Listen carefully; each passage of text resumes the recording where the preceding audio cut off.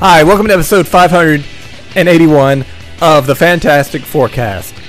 I'm Dave Elliott, and you know what would cheer me up right now? A Pepsi from the Kardashian. In every episode of the Fantastic Forecast, I'll be talking about a different issue of the Fantastic Four, starting with issue 1 and going all the way to issue 645. Today it's Fantastic Four 581 from September 2010. When Everything's Lost, the Battle is Won, by Jonathan Hickman and Neil Edwards.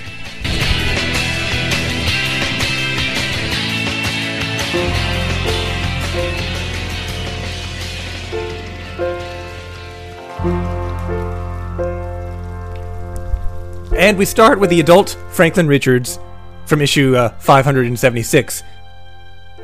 And so he's from the future, and he's got some hipster beard and a ponytail. So clearly, it's a future not unlike our own. A cold, bleak future filled with hopelessness and despair. So Franklin is falling through time, and this seems to be taking place right after we saw him interacting with the young Franklin in issue 576. He lands in this white room where his sister, the adult Valeria, is waiting. He said he took care of things, and she replies that he better be sure. They're interrupted by another figure, an older man, who says, "We're committed now. From here we go onward, and boldly. Fear and doubt are for others, my children, not Richards's." And we see this is Nathaniel Richards, Reed's dad, and their granddad, who is still bearded, but looks a lot younger, not gray-haired, like the one we first saw during the Byrne run, or the one who hung out all the time during the DeFalco-Ryan years. But with time travel involved, I guess this is Nathaniel Richards before we saw him in those earlier issues. He says they have to hurry, time is working against them. It seems their plan is to somehow fix the past. You know, let me guess. There's this game show host back in the year 2010 who got his hands on an almanac from the future, and he's using it to make himself the most powerful man in the world. And whenever he says things like, "I hear things," and "people are saying," it's stuff that he read in that almanac. Of course, it's not really an almanac. It's one of those Bill O'Reilly historical novels filled with alternate facts called Killing Obama. So Valeria teleports away, and Franklin's hand is glowing, and Grandpa asks what Franklin is doing. And he says that while Nathaniel and Valeria are away, he's going to build a self-sustaining pocket reality right there as a platform for when they're done as an escape hatch.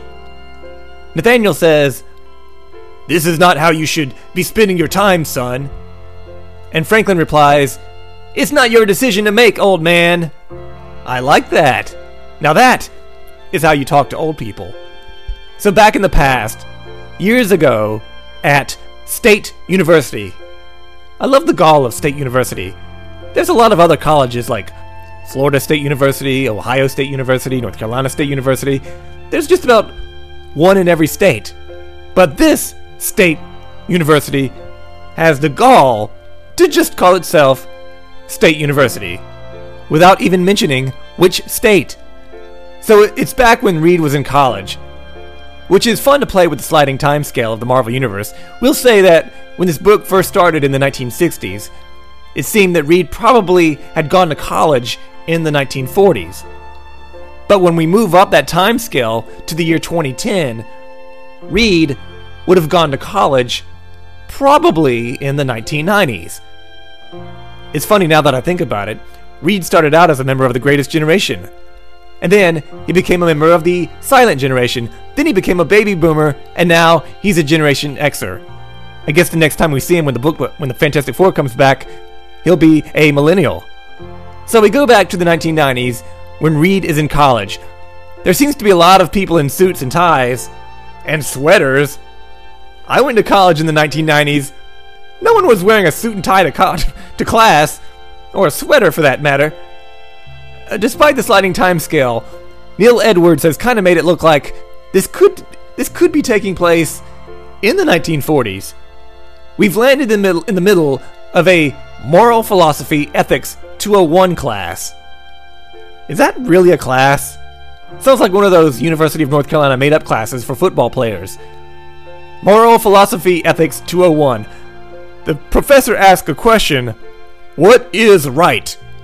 For some reason, no one speaks up and says that it's the opposite of left. A young Reed Richards has an answer. Right is an action that serves the best interest within someone's sphere of influence, starting with being true to oneself and progressively expanding outward, sequentially asking, is this the best for my family? Then is it the best for my friends? Then for my community, until arriving at, is this the best for mankind?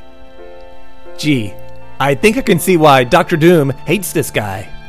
The professor likes the answer, but another student doesn't care too much for the answer. Want to take a guess who that is? Well, yes, it's a young Victor Von Doom, who stands up and says that it's a flawed philosophy dependent on the assumption that all individuals merit equality. I guess this could either be a young Victor Von Doom or a young House Speaker Paul Ryan. The professor says, that's a surprising position in this day and age, Mr. Von Doom. Reed says, it's arrogant. It's the answer of an aristocrat. You think you're better than everyone else, don't you, Victor? Reed asks. In here? Absolutely, Doom replies. You know, the professor may not like that, but after that show of confidence, Victor is going to get so much tail. Later, after class, Reed meets with his best friend, a young Ben Grimm, who asks what Reed's weekend plans are, and Reed says he's got some new ideas to try out in the lab. As they head up to their dorm room, Ben mentions these parties that he knows about that they should go to. So they get to the room, they open the door, there's this crackle of energy, and Reed's dad teleports into the room. Reed runs over and gives him a hug, and then he introduces his father to Ben Grimm, and his dad says he has a problem. Something happened. There was an event, which he now describes, and I have to describe him describing. Nathaniel had to stop a man who had a mechanical engine inside him, a quantum power source, which was damaged and could blow up. But he failed. It blew up as Nathaniel was touching it, and he became a conduit for the released energy, which changed the way he lived. He became possibly immortal, which is why he hasn't aged since Reed saw him last, even though we have seen him when he's older. So maybe this is a different Nathaniel Richards from another timeline than the one that we've seen before. He says that he gained control over time itself and can jump from one era to another. I guess, using that quantum energy, he could even leap from life to life, putting things right that once went wrong. He says that every Nathaniel of every existence was pulled into this one reality and sent some 600,000 years into the future. That sounds groovy. I would love to be sent to the distant future with thousands of copies of the person I love the most, me. Oh, we'd have so much fun. Would it be considered masturbation or something else if me and... I think I better not finish that thought. He says, at this time, Earth was, or will be, supervised by a being called Immortus, who was